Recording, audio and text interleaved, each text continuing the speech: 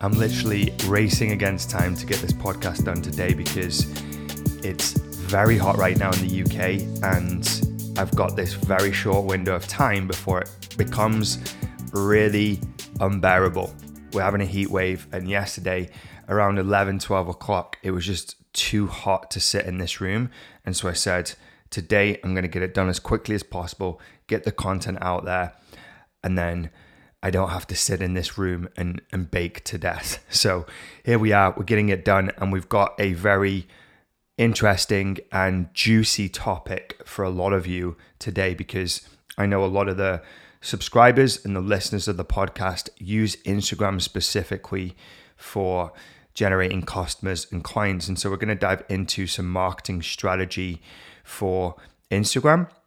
And this is going to be the latest update, some things that I'm doing as of this week, this month on Instagram to drive really more views, more saves, more likes, more followers. So if any of those things appeal to you, then this is definitely going to be a podcast that you want to stick around for.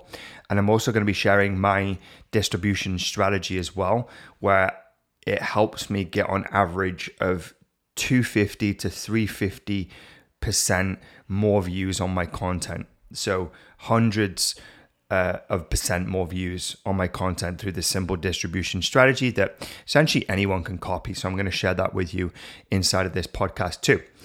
Now, before we get into it, there's just one thing I ask, and this is completely free, by the way, for you to do, is if you're listening to this on Spotify, hit the follow button. If you're listening to this somewhere else, go give it a like and give it a follow. That just boosts the show, helps me get it in front of more people. And it's really what I do this for, right? To share a ton of value. And a lot of people who are listening to this podcast are using the material, are taking the things that they're learning and applying it to their business. And it allows me to touch more people if more people find it. So if you could hit that follow or like it, or do whatever you can just to show your support, I'd really appreciate it. Now, back in June 2021, Adam Mosseri, if that's how I'm pronouncing his name correctly, the head of Instagram, said, we're no longer a photo sharing platform. What he specifically said was, we're no longer just a Square photo sharing app, which is essentially the same thing. And what he was saying was that we're moving away from being just a image-based platform to a video-based platform. And this was back in 2021. And the big push for this was because of the rise of TikTok. Okay, TikTok came on the scene a few years earlier, but in 2020, 2021, it really took off during that period of time where everyone was locked up.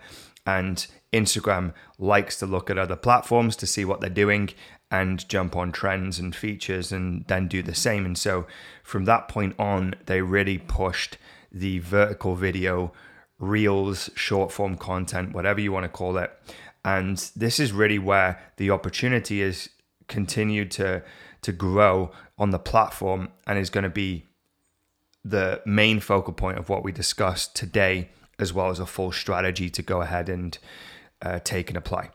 Now, I just want to say that images still do work on the platform, and I am still sharing image-based content. So carousels specifically, and a carousel is a series of images linked together. So instead of just posting one image, if I'm going to post an image, maybe it's a client win, I'm going to build it into a carousel, which is a series of images, maybe 4, 5, 6 images, because those things still do perform well, because when you create a carousel of multiple images, it holds people's attention for longer, which then increases the visibility and the reach. But equally, if you've got a carousel of images, what's going to happen is when people are on their Instagram feeds, they're going to see the first image maybe on their feed, and then when they log back in the next day, it'll show the next image on their feed. And so you get like multiple exposure on a single post if you use a carousel, because it's got multiple images in it and it will distribute different images to different people, or multiple images to multiple people on different days. Sounds a little bit complicated, but essentially carousels still work. And I am still doing that, but sparingly. And then I am sharing images in stories. So I'll typically share an image in a story in the stories feature, and I'll put text typically over that story, because if you put text over it, people stop or go back, they read, they spend more time on it, and as a byproduct, you get more reach. So it's not that you can't share images on the platform. Those things still do work, and I would still be having that as part of the content mix. But in order to maximize views, engagements, and followers, I'm using Reels, and that's a big portion of my content creation that's going out every single week. And so my Instagram strategy is centered around Reels being the main content type, and anything that I can put into a Reel, which is a vertical video, I am, right? And I create 3 types of Reels. Okay, so these are the 3 types of Reels that I create to hit all the right areas. The first one is traffic Reels. The second one is nurture Reels. And the third one is conversion Reels. Now, traffic Reels have mass market appeal and are designed to get the most reach, engagement, and activity. Okay, so these are going to appeal to the most amount of people, right? The nurture Reels demonstrate authority, and they still have broad reach, but they don't have such big appeal as the traffic Reels or the mass market appeal content. So it's still going to get a decent amount of reach and engagement, but less than the traffic Reels. And then we have conversion Reels, and these typically get the least amount of engagement and the least amount of interaction, because they're very specific, they're audience or niche based content, but that's the content that leads the right audience to following me and converting that audience into a client, because they see, oh, I help people do that thing. Okay, so those are the 3 types of Reels that I have in my content specifically. Now, here's the vertical video opportunity for everyone, okay? Is Reels have the same dimensions and content as TikToks, Facebook Reels, and YouTube Shorts, okay? So if you create one Reel, it can be used in multiple places to create multiple amounts of engagement, more than you were going to get if you were just going to post it on Instagram. Okay. And then the more engagement will then help you drive either more traffic, nurture more people, or convert more people into leads, or build you a bigger audience essentially. And so my process right now is I build my vertical videos or Reels, whatever you want to call them, inside of CapCut, and then I distribute them everywhere. So I go into my Facebook, my Instagram, I go to my Facebook page, I go to my YouTube Shorts, and I spread it everywhere. And then what I do is I monitor the performance, and I really just take note. And I've got a folder and a spreadsheet where I'm tracking everything, and I compare comparable Reels to see what works and what doesn't work essentially. So if I'm creating a Reel purely designed to get the maximum amount of traffic and engagement and interaction, I'm going to compare it against another one where that was the objective and see what performs better. And then I get to start painting a picture of what to do more of and what to do less of. Okay. And I'm typically looking at 3 things. I'm looking at views, engagement, and followers. Okay. And this tells me what is good and what to create again, but also what not to create. So I have an equal amount of things that don't work, as well as a equal amount of things that do work. And so it's 50-50, right? Of me gauging what's bad, what's good. And then from there, I can create more of what's good.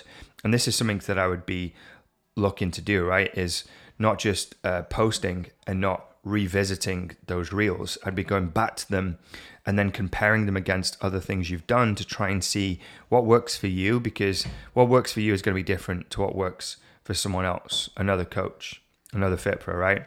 So you need to find what works for you and then do more of what's working for you, because then your content creation process is going to be more efficient, right? You're going to get more for that time you invest. And what I'm looking to do is build a pile of winners so that I can rinse, repeat, and recreate them. Yeah. And my distribution strategy right now, like I said, is putting it on multiple platforms. And instead of just posting it on Instagram, I'm then able to get another 250 to 350% more engagement. And a lot of the time, my Reels, the vertical videos, outperform the Instagram Reels. So I posted 2 yesterday, right? So I posted 1 Reel yesterday. And on Instagram, I think it did about without looking, about 800 views. But I posted it on YouTube Shorts and it's up to 3,000 views and a lot of interaction. It got me some subscribers. So you can see that the same piece of content posted in multiple places can perform differently in multiple places. And that then just gives you more opportunity to either get views, engagement, followers, subscribers, leads, people clicking on your links, etc. if you spread it. Okay. Now I'm going to share with you some things that have worked for me to help me get more views, likes, saves of the reels, and followers. You'll notice as well on Instagram now you'll get notifications if people follow you off the back of reels, which is really encouraging.